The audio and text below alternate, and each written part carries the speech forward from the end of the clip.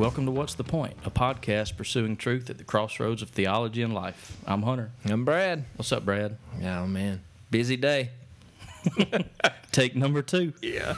We just did this for like 5 minutes and looked over and we weren't recording. Well, I will say this. I was running trying to get here. I walk in, everybody's got a cigar, smoking it up, and I'm like, one time that I don't. Well, I've got a humidor full of cigars. Yeah, I'm not short on cigars. It's all right, man. I can pass this go around. Yeah. Well, we're short on Scott today, but we are making that up. We've got 2 guys sitting here with us as guests. On this episode, we're going to be talking with Dr. Josh Ferris about the particulars of the soul, what it means to have a soul. And then we've also got Cody Float with us. Cody is a friend of ours from Morning View Baptist Church. Should I call you Dr. Ferris, or can I just call you Josh? Either way. You can call me Doctor of the Soul. You can call me Ferris Bueller. Bueller. I'm just going to call you Josh. Okay. All right. That'll work.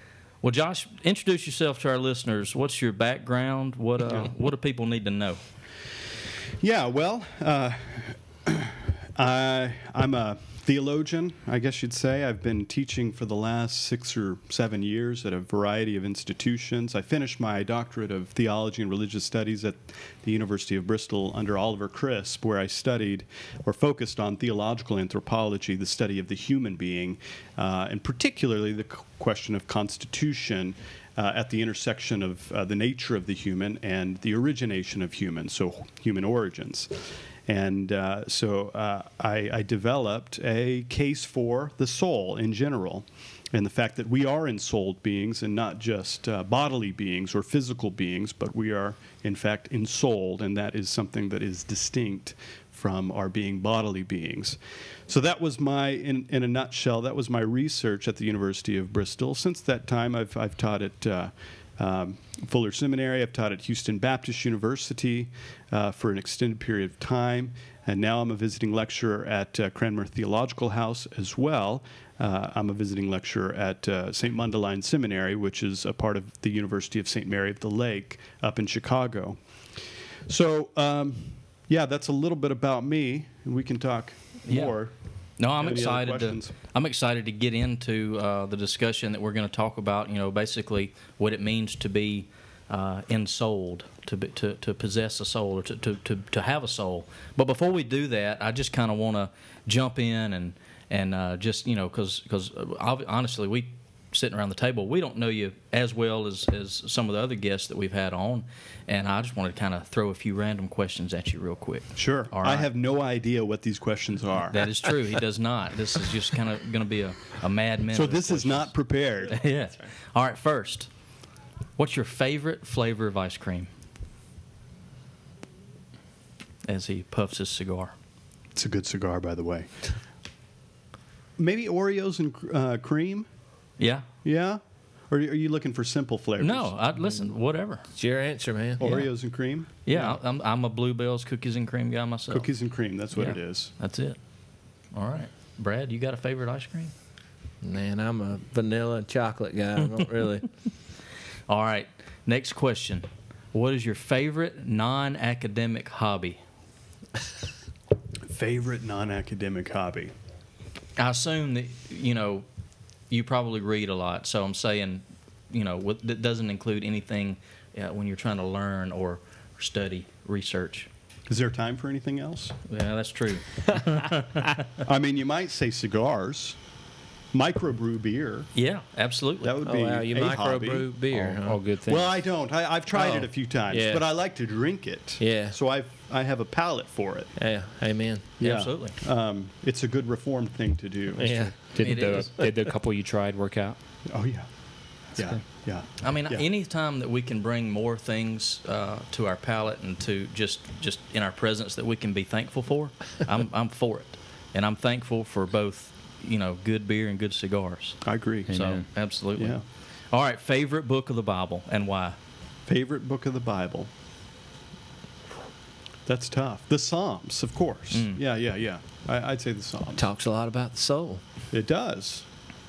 It does, in fact. Yeah, Absolutely. indeed. All right. in your opinion, what is the most misunderstood biblical doctrine of our day? Whew. The most misunderstood biblical doctrine.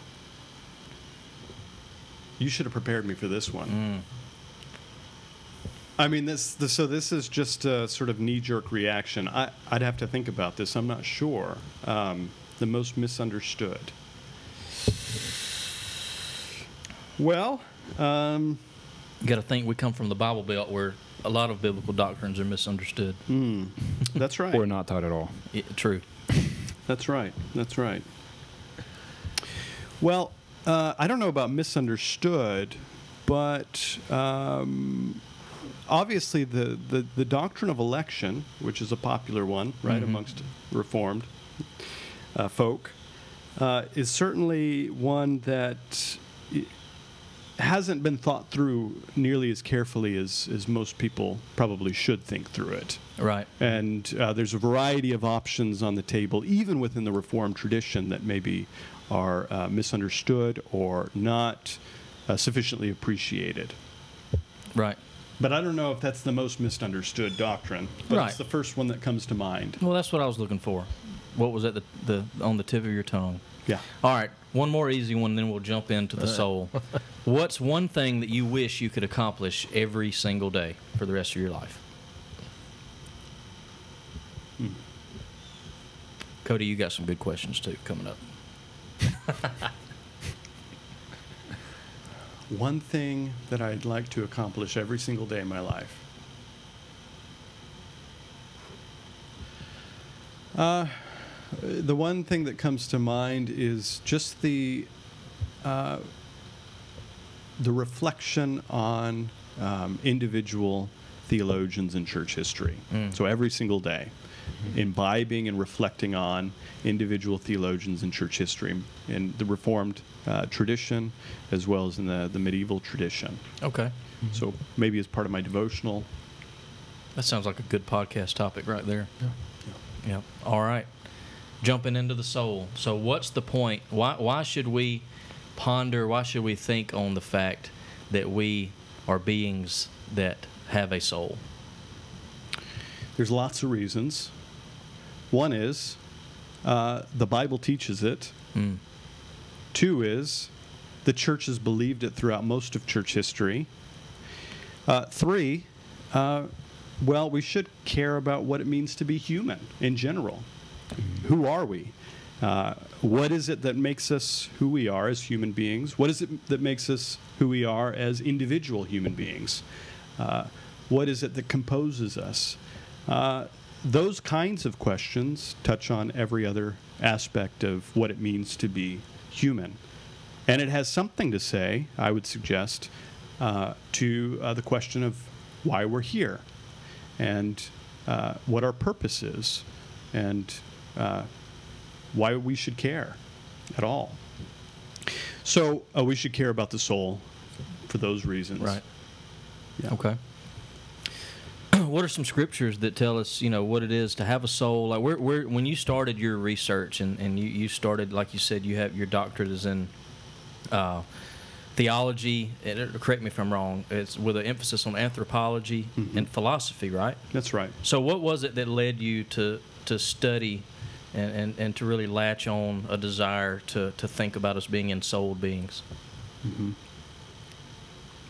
Well, during my time at Missouri Baptist University, where I studied in my undergrad, I began thinking about these questions, both from a philosophical and theological vantage point. And moving into seminary at the Southern Baptist Seminary, I had an interest in what are we as human beings? I was first sort of really introduced to some of the complexity of the discussion in scriptural data from John Cooper in his book, The Soul and Body and Life Everlasting. And in that book, he makes a case that, in fact, we are ensouled beings, and the biblical data seems to not only suggest this, but it seems to teach it, or it seems to require that we are soul beings, particularly because of the Scripture's teaching on the intermediate state. the intermediate state is this historical doctrine, and I would even argue a dogma, that is the idea that as human beings we will persist when we die physically. So upon somatic death, or somatic is just the word for physical, upon physical death, we will exist. We will continue persisting. We won't just sort of stop existing. We won't cease to exist. We won't just sort of be snuffed out of existence, but we'll continue existing in this kind of intermediate state as we're awaiting the physical resurrection of the body. And so that's been the common teaching of the church historic. And in fact, I think it's been an essential part of the dogmatic furniture of Christian theology. And it's taught in Scripture. Yeah, that's you bring up an interesting point. Here we go. We got our neighbors firing up his lawnmower. Don't worry, it won't be too loud. That brings up an interesting point, something that I think, and like again, we're in the Bible Belt, and a lot of what we're doing here is to bring the stereotypical Bible Belt Christian to think about these things that are obviously taught in Scripture, but not taught in the pulpit, like Cody mentioned. And one of those being is, when we think of, my grandmother dying and going to heaven, well, the state that when she passes away and she enters eternity, that state, like you said, is an intermediate state. She will not spend eternity in that state. So heaven, as we have had it taught in Sunday school classes, and as we think, if I die today, my body goes to the ground, my soul goes to heaven. It doesn't stay there. I'm awaiting a physical reality, a physical body through a physical resurrection of my body, a reuniting and glorification, and a glorified earth, a glorified new heavens and new earth that's a physical place. I heard, I want to say, I can't remember if it was John Piper or who, but they basically used the illustration that heaven, as it currently exists, is like a waiting room, and we're waiting for that new heavens and new earth, and the only way that we could exist in that eternal state, intermediate state, would be to have a soul. But now, what are some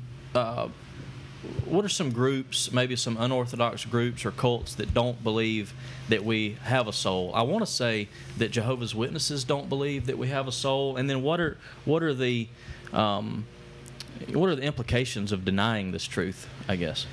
Yeah. So what's the point, right? Yeah, what's the point? Well, there are lots of groups who deny this, and this, in fact, is becoming a rather common attitude in our contemporary theological scene, where there are lots of groups, even lots of evangelical groups, who are challenging it. And certainly Jehovah's Witnesses are one. I'm not cataloging them as evangelicals, but they are one group who denies the disembodied state where there's a soul that persists. But there are several other groups as well who might affirm something like what they call soul sleep. But what they mean by soul sleep oftentimes is that the soul ceases to exist. So the person ceases to exist altogether. There is nothing there. It's just that the soul is snuffed out of existence, and God has to sort of recreate the soul. And so that's one position, that there's this ceasing of existence and recreation of existence, and then there's the intermediate state. There's a common view amongst a group of annihilationists. Annihilationism is the view that, in fact, we are that we will not exist eternally, and those who go to hell, for example, will not exist forever, but they will, at some point in time, the fires of hell will extinguish their personal being. And so many in that group often do deny that we are souls and that there is a disembodied interim state. Some affirm it, some don't. So what's the point? Well, I think one of the most important points, and and I would base this on 2 Corinthians 5, 1-10, as commonly read by many church fathers and many important theologians throughout church history, including Thomas Aquinas in his commentaries, is this idea that the disembodied state isn't simply this sort of pessimistic state of existence where we're awaiting the physical bodily resurrection, but in fact it's the first step in the what theologians will call the eschatological hope of our existence. And the first stage in the eschatological hope is that we would be in the presence of God upon death. So why does that matter? Practically, I think it matters quite a lot. When somebody is on their deathbed and you're trying to preach the gospel to them and you're trying to encourage them as they're awaiting their death, well, the disembodied state says that, at least for the saints, for those who have had faith in Christ and are in good standing with Christ, that they, in fact, will go into the presence of God immediately. Now, we could talk about other various sort of nuanced positions. Some would say that it will take a little bit of time. Some people believe in this sort of doctrine that we have to work on our virtues a little bit more. But many would say that we go into the presence of God immediately. And that's pretty encouraging. Mm-hmm. So think about that. If somebody's on their deathbed, you have one of two messages to give them. Look, you've been a faithful Christian. You love Christ. When you die, you're going to go and you're going to be in the presence of God. And you're going to be, you're going to experience the fullness of God's being in and through the face of Christ. Mm-hmm. Well, so I think about the thief on the cross. That's just automatically what comes to my mind whenever you're talking about that, because that's what Jesus told him, right? That today you'll be with me in paradise. Yeah, so I agree. Okay. I would read it that way as well. Yeah, and I think that's important, rather than this other sort of message. Look, when you die, you have something to look forward to, and this is something to look forward to.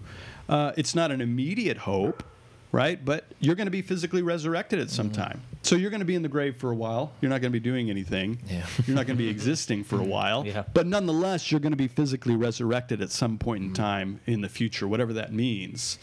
But with this, I can actually tell my grandmother, who passed away last year, I could tell her, look, you've been faithful.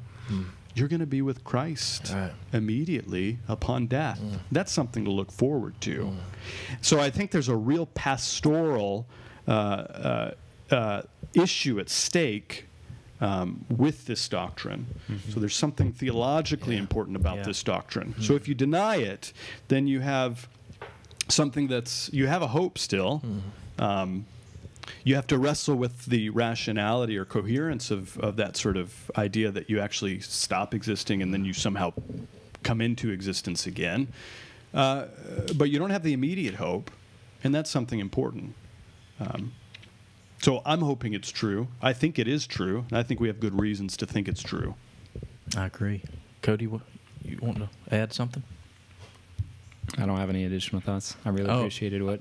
I thought you were. I thought you looked like you were chomping at the bit. No. Now, I haven't. I'll just be the first to admit. I really haven't heard much teaching on the soul. I think it's something that's taken for granted. You know, I've never heard anybody deny. Well, my father's a Jehovah's Witness, so I am familiar that they would deny, and they're annihilationists. Yeah. You know, so. They believe that we do not exist, that we'll no longer exist after well, there will be a resurrection, but those that are condemned will just be annihilated. You know, there'll be no suffering in hell. Yeah. So how would you argue, like, the importance of the soul in light of really the doctrine of who God is? So I've taught with a supposed annihilationist who argued that for his position, in light of that would be loving for God to annihilate the souls of men and women in hell, because it would be unloving to pour out his wrath upon them for eternity. So how would you kind of respond to that in light of who God is? Yeah, that's a great question. It's one I haven't thought about in a while. Wasn't expecting that question, but it's a great question. So I think one of the lines that I would develop, and I haven't developed this in print. Others, I think, have developed this in print. But one of the lines of reasoning that I think is important when responding to an annihilationist on the doctrine of God is that I think, in fact, it's actually quite loving of God and quite... so you could go about this in a couple different ways. You could argue from the lovingness of God. Am I too close to the mic here? You're okay. I'm not supposed to eat the mic. No, you're it's okay.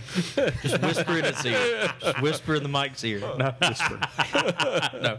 Go ahead. Be gentle. Yeah. Okay. Yeah, that's right. So I think there are two important lines worth developing. One is from the justice of God, right? Mm-hmm. And I think there's, as you all are probably familiar, there's a long line of reflection on whether it's just or not to annihilate persons or to sustain them in existence forever. So there's obviously classical lines of argument that suggest that because we sin against an eternal God, we violate an eternal God, that that punishment, if it is going to be just, due punishment, should be eternal punishment. Why? Because, well, God is an eternal God, and you violated God, and that's primarily what's at stake, is your violation of God and his nature. It's not merely just that we violated other persons in this life, right, in this temporal, finite life, but we violated an infinite, eternal being. And so many would argue from the justice of God that sustaining personal beings in existence throughout all of eternity is necessary to meet the just demands that God has required of them. So that's one line of argument. I'm not committed to that. But the other line is from the goodness or from the love of God. If God has created us as good creatures originally, as creatures who have life that he's granted, you might argue that for the sake of the dignity of the person, he sustains all individuals in existence throughout eternity, forever. And to snuff them out of existence, as it were, would be to undermine their dignity as human beings who are made in the image of God, who deserve to exist forever, whether it be in a state of punishment or whether it be in a state of experiencing life and blessing and redemption for the rest of eternity with God. So those are two lines of reasoning that I think are worth developing in response to the annihilationist. When it comes to soul versus spirit, because you hear, we're body, soul, and spirit. Is there a difference? Are those two separate? Should we look at the soul differently than the spirit, or what? Where do you land on that? Yeah, so there's a long history of discussion on this as well. Most contemporary theologians don't have much of a place for the distinction between soul and spirit. So there's this whole theological discussion with which you guys are familiar with between dichotomist and trichotomist, right? The dichotomist says that there's really two fundamental parts that can comprise human beings. There's two parts that make up who we are as human beings, namely a soul and a body, or a soul and a brain and body. And then there's three parts, the trichotomist, who says that we are spirit, soul, and body composites of some sort. And certainly we find this originally in Plato, and we have some discussions in early Christian theology as well as medieval Christian theology for this sort of third, this sort of higher part of the human being that more immediately is connected to God, as some theologians would say that the image of God is located primarily in the spirit, which is the sort of the higher, the sort of Platonic understanding, the higher part of the human being that has communion with God and can experience God in that way. I'm with most contemporary theologians that,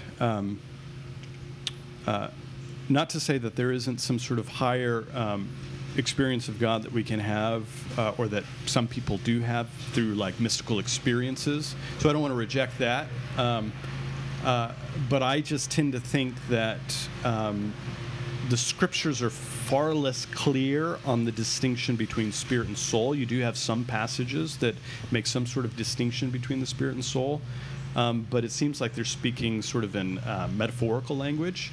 They're not being literal there. And that's not nearly as clear as this distinction between the soul or mind and the body itself, and the soul being this kind of entity that that is more closely connected to God, that has rational capacity, that has the ability to make choices, and is often associated with the Imago Dei itself, the image of God. So I'm with most contemporary philosophers and theologians that the soul and body, the sort of dichotomous position, is the right way to go. And I don't see any really robust or overwhelming reasons to affirm a trichotomous position at the moment. I could be convinced otherwise. Right.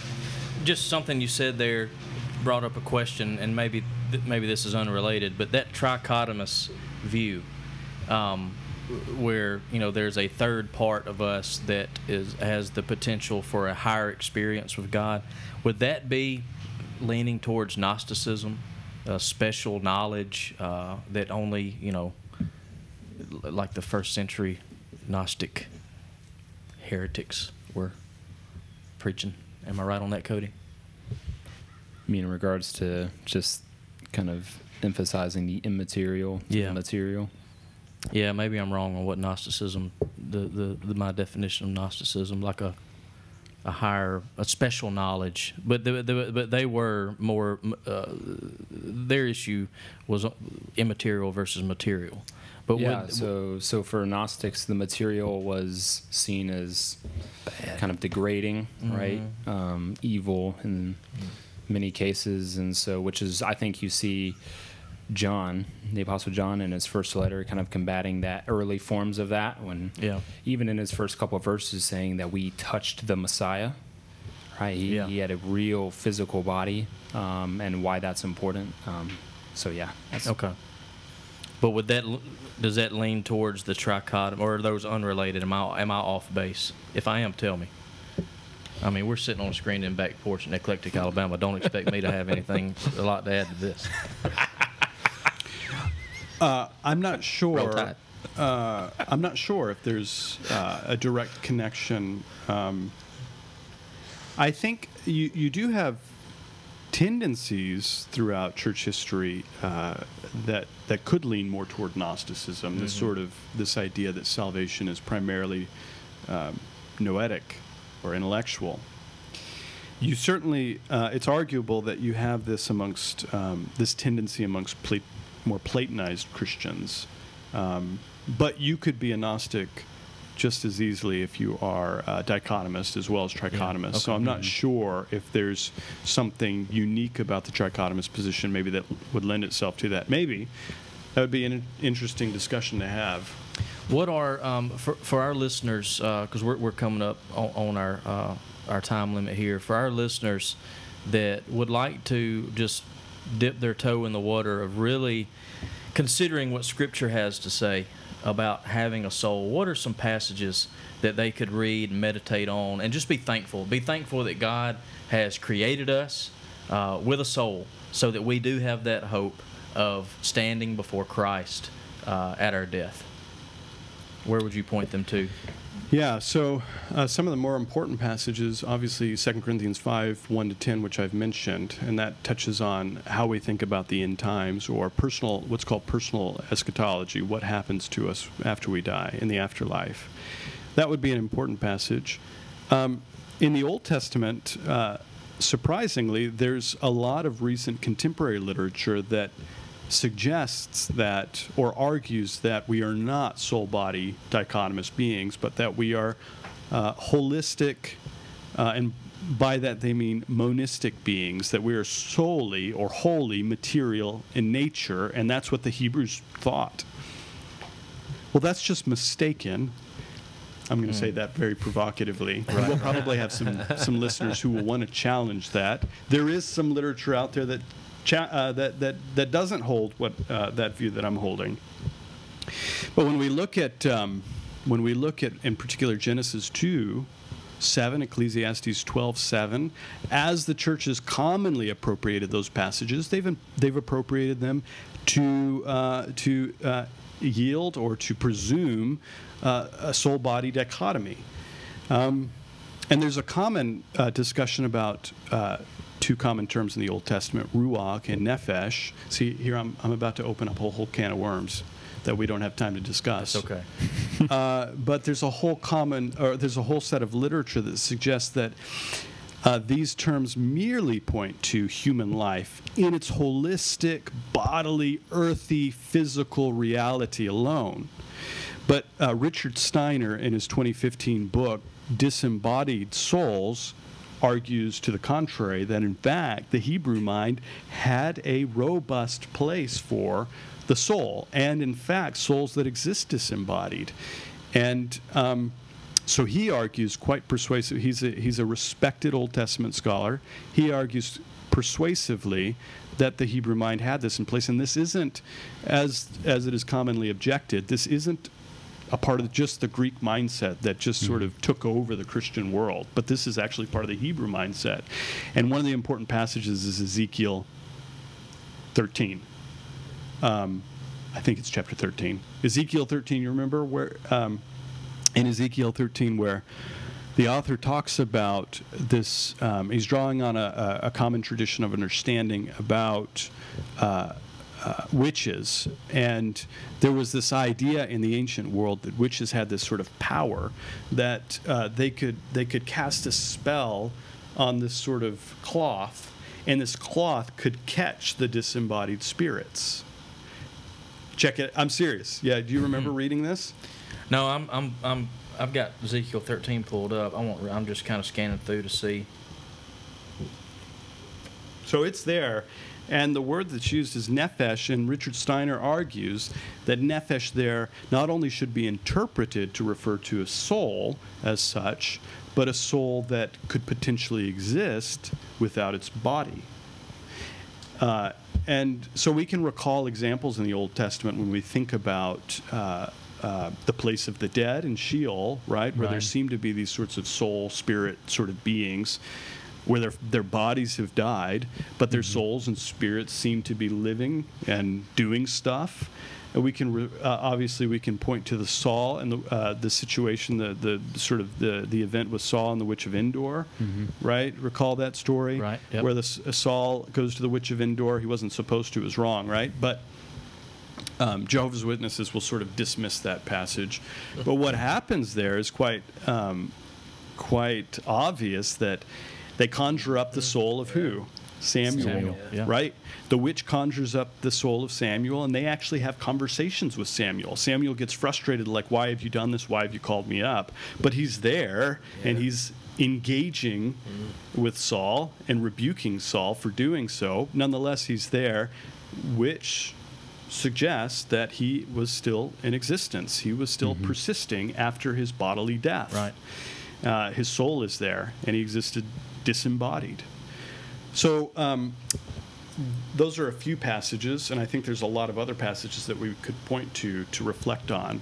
But those are some important passages that come to mind immediately. Well, that's good stuff. Yeah. I just learned a lot. Yeah. Brad, I'm Yeah. giving you the last word. No, man, I don't have anything. That was awesome. I enjoyed that. Well, thank you so much for being with us, Josh. Dr. Josh. Maybe My that's pleasure. what I'll go with. Dr. Soul. Dr. Josh. Doctor. Are you going to go back to Sanctuary? Are we going to do that again, round 2? Absolutely. I'm going to bring the mics next time. Oh, that'll be fun. Maybe that other guy will be there. Which one? The Reformed guy?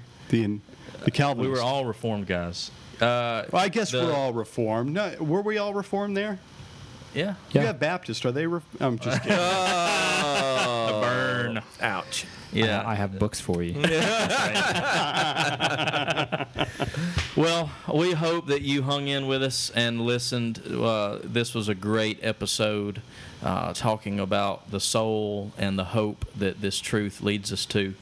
As always, you can find us on Instagram and Twitter. We would appreciate all listens, likes, and shares. And of course, we still have that link that apparently nobody has seemed to click on yet, where you can financially support the podcast. At You the wanna bottom hear more of the show notes. That's Doctor right. of the Soul. If y'all knew give us some money, man, so we can have him on. If y'all knew what it cost to bring this guy in, I mean, he just drank one of my 5 Reformation Brewery Cadence beers that I have to drive all the way to Woodstock, Georgia to get, but that's okay. Which I'm is going to well drink worth another one too. it. Yeah, it's well worth it. It's a good beer. It is. It is. We didn't even go through our beers or cigars. I was smoking a Cohiba, Connecticut, and I had a Dos Equis. Look, Okay. I was going simple, $6.80 from the local Piggly I Wiggly. feel you. There's a place for that. Yeah, it's good. I had a Macanudo. I don't know what the particular cigar was. It was kind of a darker Criollo kind of vibe, and then drinking Sierra Nevada's Oktoberfest. I love Oktoberfest season. It's one of my favorite beers, Getting there. and It's almost time. for a mass-produced beer, Sierra Nevada is not bad. It is good. It is good. I haven't had their Oktoberfest. Yeah. Seems a little early to drink it, but It is, but I saw it in the store, and I just got too excited to turn it down. Brad's a legalist. He didn't bring anything today. Well, I was going to tell you, last night I did have an Alec Bradley Tempest, which has become one of my favorites. So if that means anything. Yeah, I'm And- the legalist now. And I just want to throw this out there. You know, we enjoy ourselves on this podcast, and one of the things that we enjoy is we enjoy being thankful for the gifts that God has given us. And when you have a thankful heart towards cigars and beer and other things in the Christian liberty realm, it's really hard to abuse.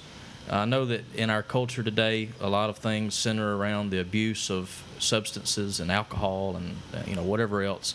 But when your heart is thankful and overflowing with thanksgiving, and you're able to enjoy a gift that God has given us to be enjoyed, which Scripture clearly teaches that we should enjoy these things, that's the right attitude. And we're not special. We're just saying that it'd be a good thing to be thankful for something today. Amen. And we're thankful to sit out here on a cool day. Thank It goodness. is not. It's feeling 100 majestic out it here. is. This breeze it doesn't is feel like blowing. Bama.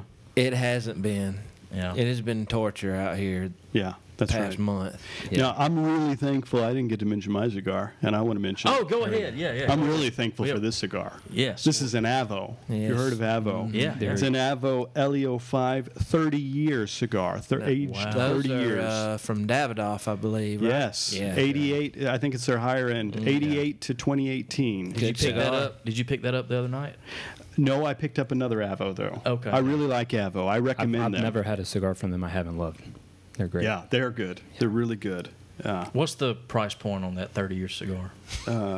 This one's a little pricier. It's about $15. Oh, well, this Cohiba was Cahuba. This Cohiba is a $26 cigar, but there's a story behind it. Yeah, we we've won't get told into that that. Listen to story before. episode 2 or 3, whatever it was. So, all right. Well, we will leave y'all with it. We'll talk to y'all next week on What's the Point.